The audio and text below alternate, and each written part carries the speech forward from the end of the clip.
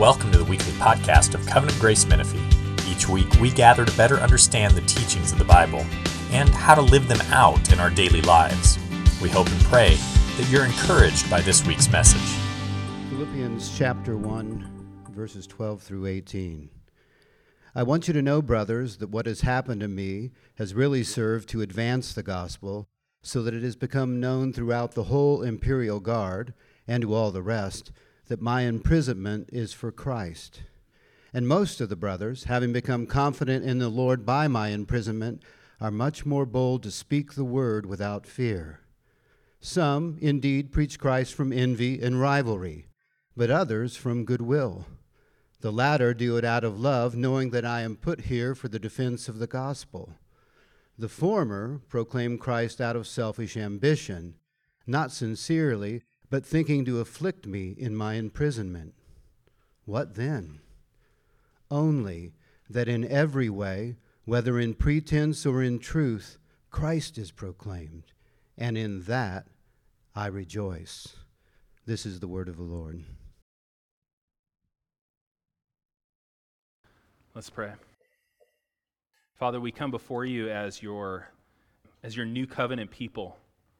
And as we come before you as your new covenant people, we want to ask for the new covenant blessings. Lord, in Ezekiel 36, you said that you would sprinkle us clean with water, that we would be clean, and that you would cleanse us from all of our impurities and from all our idols. And so we pray, Lord, this morning that you would do that very thing, that your Spirit would so wash us with the word that we would be clean in our hearts and our intentions and our desires and in the motives of our hearts, in our wants, in what we love.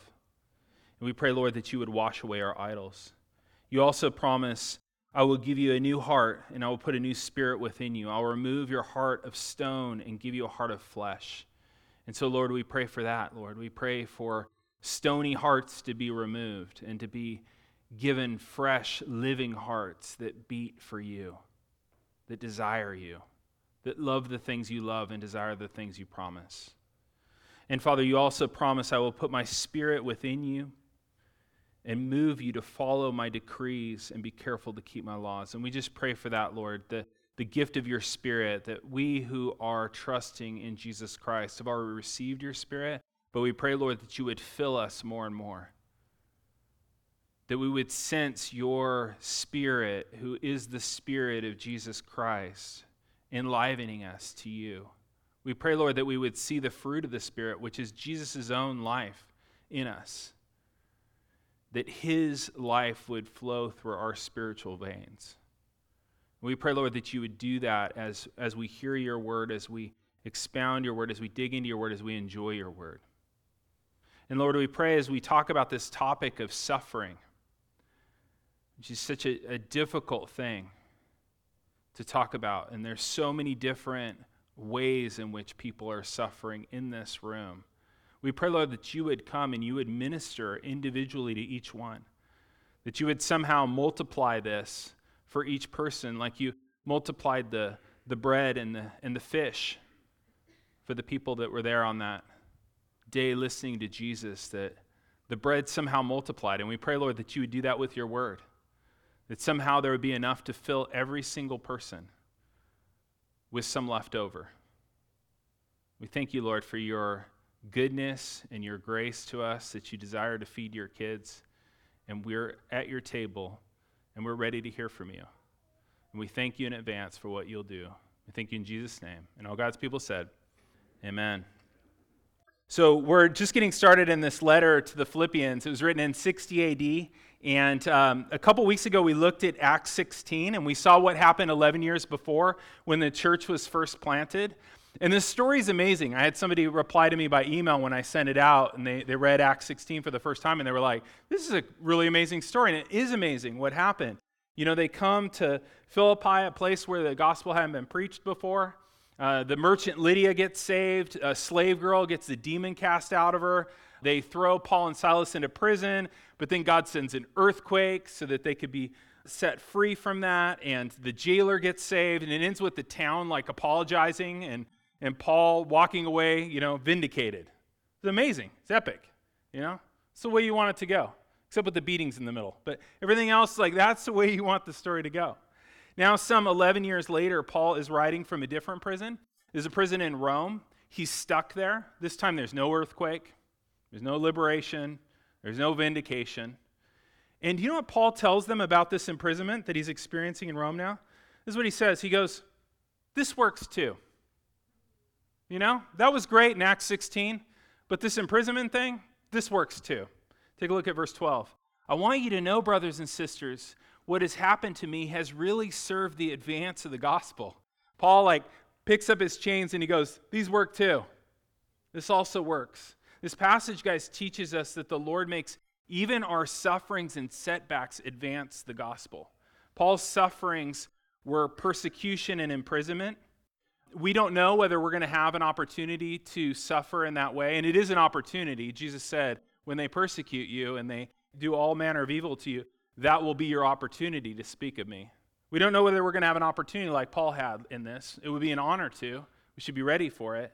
But I believe this principle also applies when we suffer in any way that publicly shows Christ, that publicly points to Christ is better. And I get that partly from this own letter. We can see that in the suffering of Epaphroditus. He's in chapter 2. He came to minister to Paul's needs. On the way, he gets sick. And Paul says this about Epaphroditus. He says that he, in Philippians 2:30, he nearly died for the work of Christ. A lot of times when we think of dying for Christ, we usually think of persecution, martyrdom.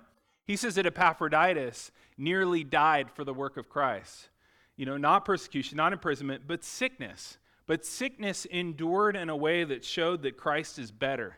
That Christ is better than health and Christ is better than life itself. And so anytime we suffer in a way that shows that Christ is better than anything we are losing in this world, then the Lord advances the gospel through that.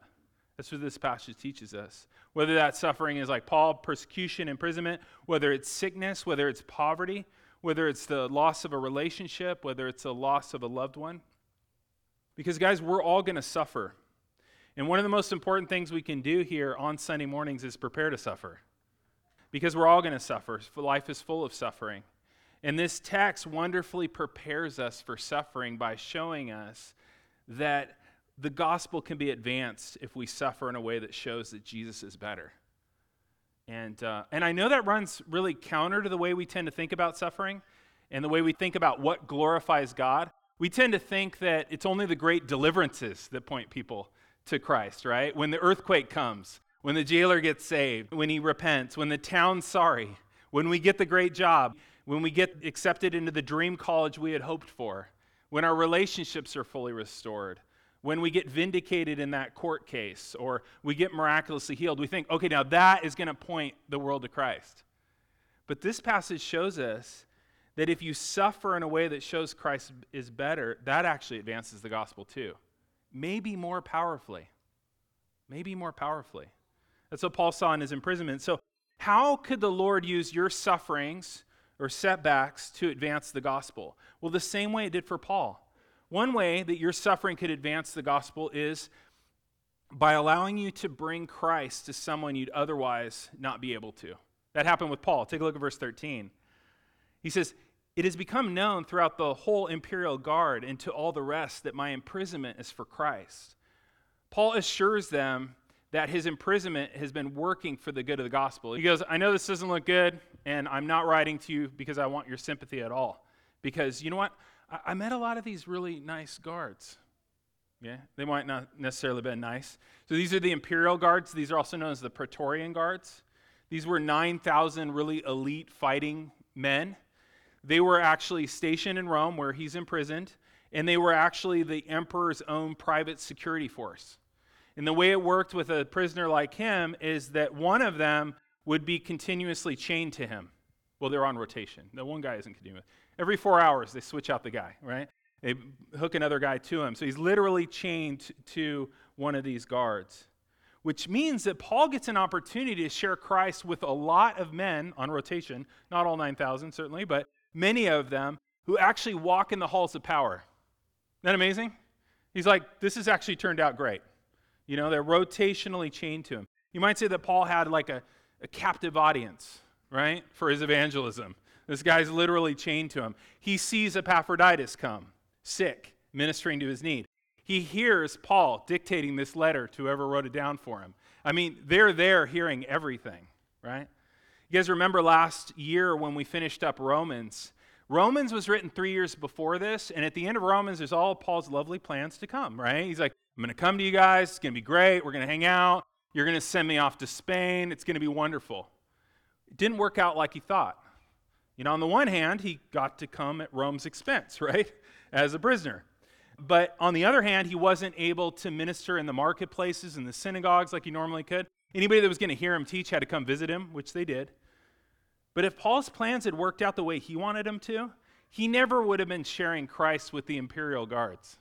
He never would have been sharing Christ with people who walk in the palace. Isn't that amazing? Paul sees this and he's like, this works too. You know, maybe this works better. Isn't that amazing to have that perspective on your suffering? Guys, the Lord will use your suffering as well.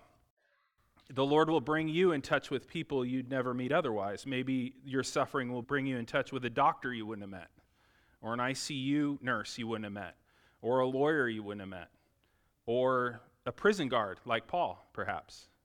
People you never would have been able to minister otherwise, but your suffering has brought you right next to them. That's the way Paul looks at it. Some of you guys will remember Elena. Was like a wonderful older woman that came with the Thompsons. She was with us for quite some time. You probably would remember when we were back at Impact. And in her latter years, she passed away about a year ago. And in her latter years, she was dealing with failing kidneys. And so she had to go to dialysis multiple times a week. And she kept on asking me for the little Luke books, remember, that we had? They were like the Gospel of Luke by itself. She kept asking me for these. And, you know, she would kind of like be really firm about it, you know, like I need more of those, okay? And do you know why? It's because she would bring them with her to dialysis, and she'd share Christ with the other patients there and the nurses and stuff like that. I used that as an opportunity, just like Paul. She had a captive audience, right? Sharing Christ. Not only will suffering bring you into closer contact with people you wouldn't have been able to otherwise, but your suffering actually gives you a credibility with people that you don't have when you're not suffering. We see that in verse 13. It has become known throughout the whole imperial guard and to all the rest that my imprisonment is for Christ. Literally, it says, in the Greek, it says, my chains are in Christ. My chains are in Christ. And as he's there, chained to these guards, the guards came to see that Paul wasn't there for criminal reasons, and he wasn't there for political reasons. He was there because he was in Christ. Those chains were actually not a symbol of Rome's power. They were a symbol of Christ's power over his life. And the guards, they must have been scratching their heads because as they find out more about Paul, they're like, this is a really educated guy. And then they find out a little bit more and they're like, this guy's a Roman citizen. What's going on here? What's this very educated person who's a Roman citizen doing chained to us? You know, and he's saying that he's chained to us for Christ. Like, who is this Christ? You know, and he's persuading us to follow him. Like, Paul's life there, being chained for Christ, demanded an explanation. And Paul gave him an explanation, right? He gave him for a reason for the hope within him. And many listened, and they got saved. And we know that from the end of the letter. The letter ends this way. It's kind of a mic drop kind of moment. Paul says at the end, all the saints greet you, especially those of Caesar's household. Isn't that great? You know that people that are within Caesar's own household are coming to Christ because of his chains. It's amazing. Your suffering will give you credibility to speak with the lost about Christ. Some of you, I know, definitely some of you remember my cousin Emily DeBoard. She passed away several years ago. She was a school teacher. She passed away only in her 30s. Emily always had a relentless joy in Christ. It's just relentless. Actually, I can tell you a side story about her that's super funny, but it has nothing to do with the sermon, which is that Josh's cul-de-sac has a mirroring cul-de-sac right next to it. So you go down the road, there's a cul-de-sac here, there's a cul-de-sac here. They look exactly the same. Maybe it's like that in your neighborhood. So one night we were having a study. This was a long time ago, I think before we even started the church. Emily comes, she's running a little late. She pulls in, she goes, oh, there's not really anybody here. She goes inside, she sits down on the sofa, and some people come in, and she's like, hey, where's Josh? And they're like, and she realized she's in the wrong house. She was like so excited, you know? She's so awesome. So anyway, she had this relentless joy in Christ. But it wasn't until the cancer, though. She got adrenal cancer. It wasn't until the cancer, though, that her joy needed an explanation.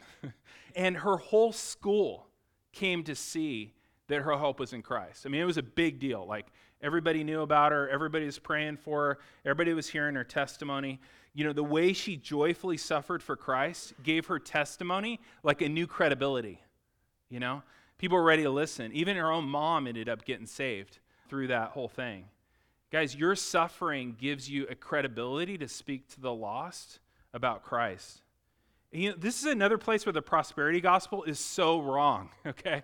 It's so wrong on all levels, but on this level, the prosperity gospel is totally wrong about what gets the attention of the lost. The prosperity gospel believes that earthly blessings that Christians receive will attract people to Jesus. As we show them that we never get sick or that we're healthy and we're wealthy and all these things, that somehow people are going to like, oh, I need to hear about your Jesus, right? It gets it so wrong. Let me ask you this. Which is more persuasive and surprising? The prosperity gospel person that says, I love God because he's done so much good for me. Have you seen my car? Have you seen this bling? Do you know I never get sick or poor because my God is so good? Or, like Emily, or like so many of you in suffering, I love God because he's so good to me. Even in the loss of my family and my health and all my possessions, he gives me a joy that is so deep I can't explain it. Which one needs more of an explanation? Guys, the smile of the prosperity gospel preacher is totally understandable to the world. We see your car. We see why you're smiling. Makes total sense. Guys, every prosperity, lifestyle investment YouTuber can do that, right? But guys, Emily's smile demanded an explanation. That demanded an explanation. Her smile told the world that Jesus is better than anything the world has to offer, that he's better than health, he's better than wealth, and he's better than life itself. Amen? And as we look at Paul and we look at what's going on with him, and as all these brothers and sisters that have gone before us, I just want to say to you, don't be afraid to suffer. I feel like I've spent so much of my life being afraid to suffer. Don't be afraid to suffer. Your joy in Christ as you suffer, it's like a passport to share Christ with others. It gives you both access and credibility. And I just want to say, when your time comes to suffer, make sure you get that passport stamped all along the way, right? All along the way. Your joy in suffering also makes the rest of us less fearful to suffer. Look at verse 14. And most of the brothers and sisters, having become more confident in the Lord by my imprisonment, are much more bold to speak the word without fear. That might seem counterintuitive, right? Is it surprising that Paul's imprisonment makes the others more confident to speak the word boldly with fear? I mean, imprisonment and stuff like that, it's meant to be a deterrent. Like, don't do this or this will happen to you.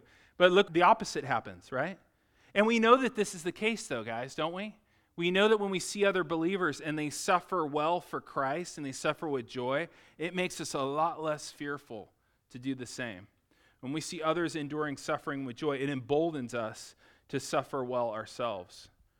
The brothers and sisters he's talking about are the other brothers and sisters in Rome. He's not talking about the Philippians. He's telling the Philippians about the brothers and sisters who are in Rome and that they become more bold. And they had good reason, guys, to be very afraid to speak of Christ. This is 60 AD. Do you guys know who the emperor is? The emperor is Nero. They're in Nero's backyard, right? Nero was incredibly cruel. Nero was theatrically cruel. He thought he was an actor. He loved acting. He loved putting on plays. And so his violence and his cruelty was theatrical. Think of the Joaquin Phoenix version of the Joker. Like, he did cruelty to entertain, to shock. He liked to do it artistically. Nero liked surprising his party guests by using Christians as human torches in his garden. He liked to see the look on people's face at how cruel he could be. He was theatrically cruel. Paul wrote this a couple of years before the Great Fire that consumed Rome, and Nero blamed it on the Christians, and just a horrendous persecution happened. So these Roman brothers and sisters in 60 AD, they needed really good reasons for boldness, and they found it in Paul's testimony. When they saw Paul's courage and his joy suffering in prison, it says in verse 14, it says that they became much more confident in the Lord. They had more of an assurance that they could trust the Lord. They had more of an assurance that the Lord would be there for them. They had more of an assurance that the Lord would sustain them in suffering. and we see others being strengthened by Christ in their suffering, it makes us much more convinced that we could do the same. This happened during the Reformation.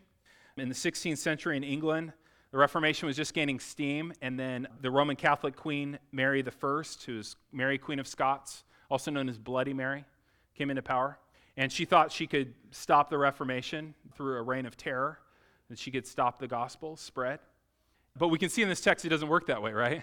You go and do stuff like that, and what happens? It grows, right? It grows. And that's what happened in Oxford in 1555. The reformers Hugh Latimer and Nicholas Ridley were being burned at the stake for their faithful witness for Christ. And as the fire is being lit under Latimer, he shouts out to Ridley, and he says this. They're both about to get burned. He says, "Be of good courage, Master Ridley. Play the man. We shall this day light such a candle by God's grace in England, as I trust shall never be put out." Isn't that amazing? And that's what happened, right? Their death led to the courage of generations of reformers so that the gospel spread. And we get emboldened too, don't we? How many of you guys read missionary biographies? Okay, now, the rest of you are going to raise hands now. Who needs to repent and start reading missionary biographies? Okay, good, perfect, then we will. You know, missionaries like Jim Elliot, right? Dies bringing the gospel to Ecuador, famously said, "He is no fool to give up what he cannot keep to gain what he cannot lose. He is no fool to give up what he cannot keep to gain what he cannot lose." Or perhaps a little closer to home is David Powlison. And David Powlison, a few years, died of pancreatic cancer. I realize a lot of people are dying in this message, okay? But I think these things are so inspiring. You know, I think you could say, like, that was a bummer message. I don't think this is a bummer at all. This is exactly what I need. You know what I mean? And I'm like, wow, that was a sad message. It's like, no, that was a message that is steeling me against future suffering in a way that I'm not going to be afraid anymore. Okay, so David Powlison. If you guys haven't read David Powlison, also repent. Wonderful biblical counselor. Read anything you can find by him. But when he faced pancreatic cancer a few years ago, he faced the same questions we do. And the questions are this: why me? Why this? Why now? Right? Those are the typical questions. And this is what David Powlison came to see on the questions of why me, why this, why now. He said this: why not me? Why not this? Why not now? If in some way my faith might serve as a 3-watt nightlight in a very dark world, why not me? If my suffering shows forth the Savior of the world, why not me? If I have the privilege of filling up the sufferings of Christ, if he sanctifies to me my deepest distress, if I have no fear of evil, if he bears me in his arms, if my weakness demonstrates the power of God to save us from all wrong, if my honest struggles show other strugglers how to land on their feet, if my life becomes a source of hope for others, why not me? If I will display faith to a faithless world, hope to a hopeless world, love to a loveless world, life to a dying world, if all that God promises only come true, then why not me? Amen? As your joy in suffering makes the rest of us much less fearful to suffer for Christ. Whether that suffering is sickness, pain, poverty, hardship, and you stay faithful and keep your joy in Christ, you show that Christ indeed is enough. And we need to see that from you. Your suffering in Christ and joy showing us Christ is enough is a gift to all of us. It's one of the beautiful things about being a body together. You guys realize if you live your Christian life, if you try to live it all by yourself, you will spare yourself a lot of pain, for sure. Because when you get joined to all these people, you get joined to a lot of suffering. You know? If you play it safe, you just stay with your little family, you're going to endure lots of suffering too. You unite yourself with 150 other people, right? You're going to invite a lot of pain. But you know what else you're going to get?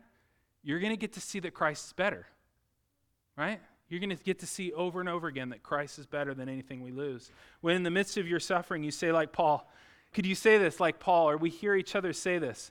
I want you to know, brothers and sisters, that what has happened to me has really served to advance the gospel.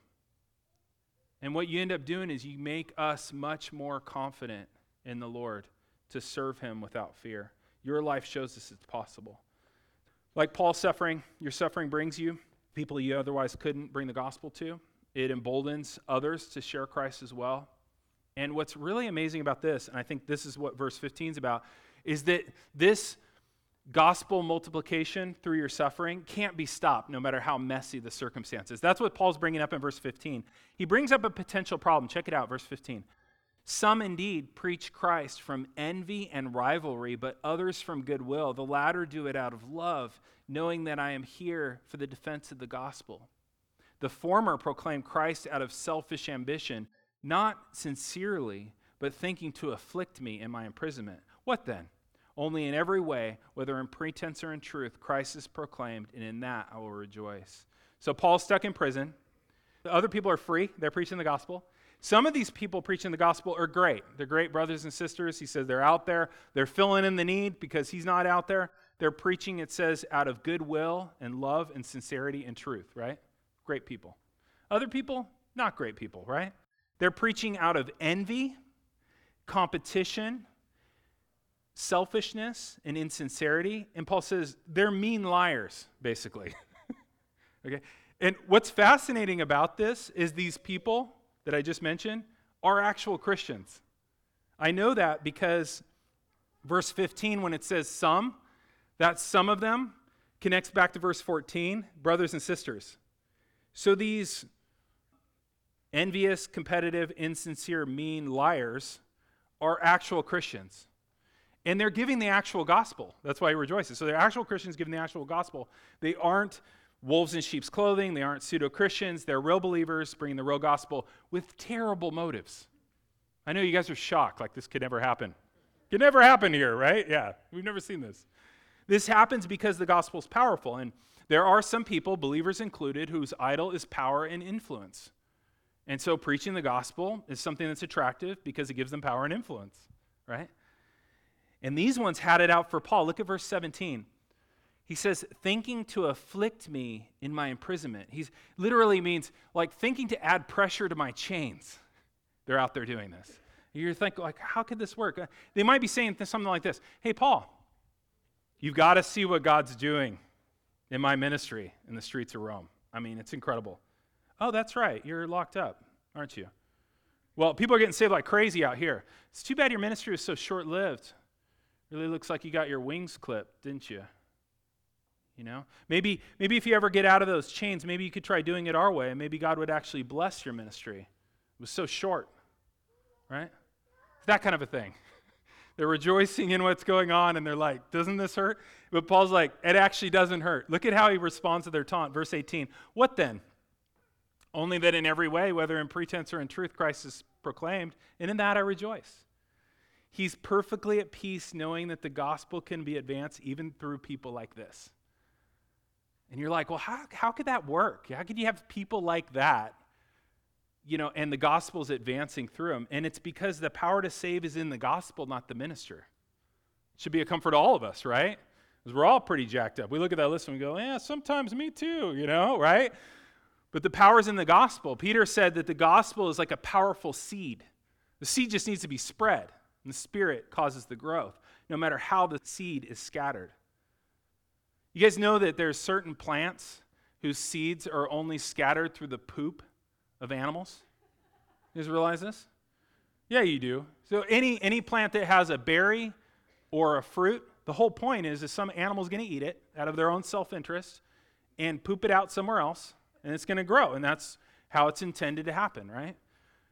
That's what's happening with these envious, competitive, selfish, insincere, mean liars, right? Their ministry is all self-interest. They're like a coyote that found some berries and ate it and then inadvertently transferred the seed of the gospel somewhere else, and it grew nonetheless. And that's all Paul cares about, right? Right? That's all he cares about. It's tough to get there, though, isn't it?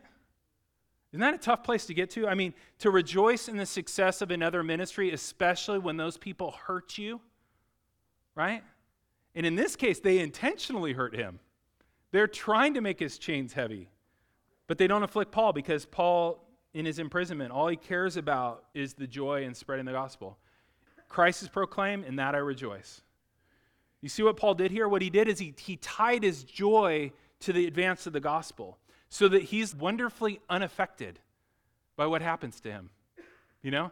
He sees the gospel spread, he sees the kingdom grow, and he's wonderfully unaffected by what happens to him. Remember John the Baptist? People start following Jesus, and his disciples are like, hey, we need to step up our game. We need to compete with this guy. And John the Baptist is like, no, this is great. You know, gospel's spreading. He must increase, I must decrease. He's wonderfully unaffected by what happens to him. Put another way, Paul is so invested in the kingdom of God that he doesn't much care what happens to his own kingdom. Isn't that awesome? Do you want to be there? He's wonderfully disinterested with his own kingdom because he's obsessed with the kingdom of God. A kingdom that can't be stopped. How about you? Do you have that kind of liberating disregard for your own kingdom? Do you have a liberating disregard for your own kingdom? Because here's the deal. If you tie your joy to Christ, that is the only way you can truly be free. Right?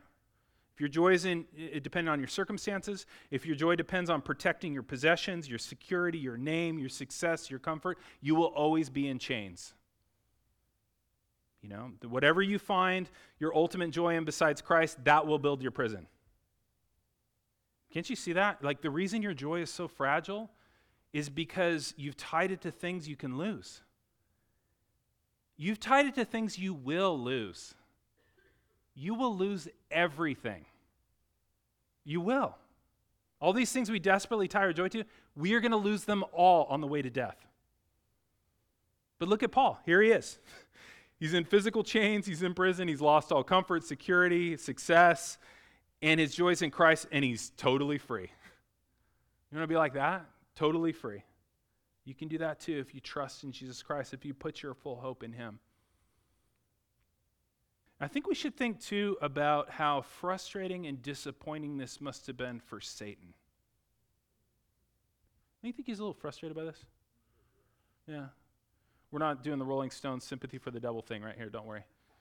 But it must have been frustrating and disappointing for him, right? I mean, here he's like, I know what I'll do. I'll lock Paul up, and that'll end this. Nope. Made it much worse. It's like if you go by and you kick a dandelion and you spread the seed of the gospel everywhere. But this wasn't Satan's worst miscalculation, right? His worst miscalculation was at the cross.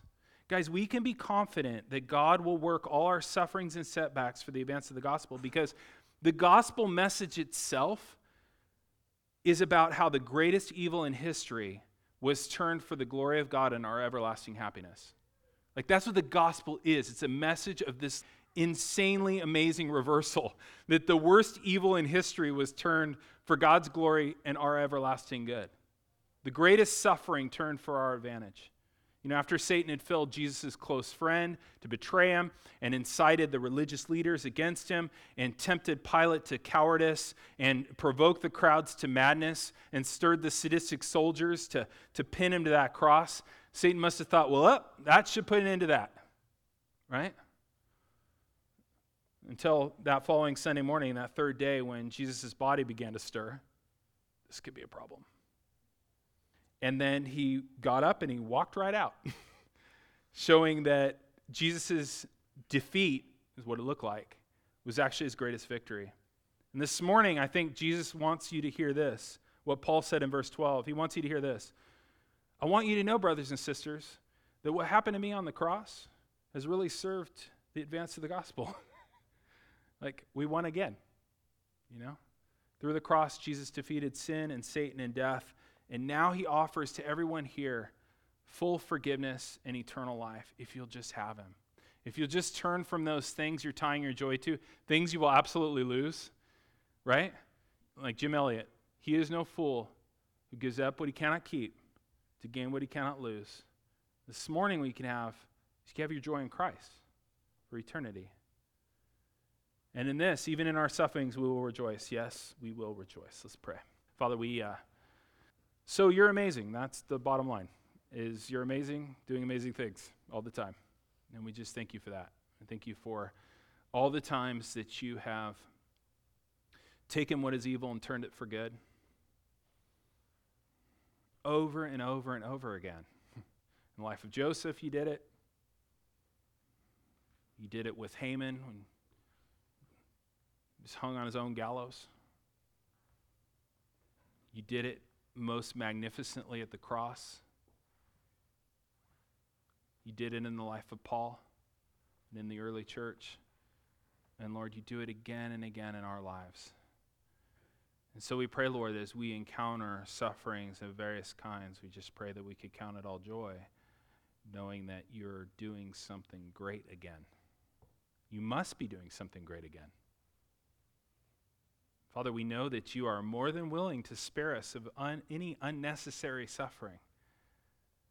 And so whatever comes our way must be necessary. And you must be up to something wonderful. We pray, Lord, that we would trust you. I pray for those who are here that are in crushing suffering right now, that they feel in chains. I pray, Lord, you give them a glimpse of the eternal victory that you have for them. We pray, Lord, as we take the Lord's Supper, that you would strengthen us, that this would be a true feeding on the spiritual presence of Christ, that this would be a filling that would feed and enliven and strengthen our hope, would feed our joy, that would give us a deep sense of peace and filling. Lord, we pray that as you have fed us with your word, that you would feed us at your table.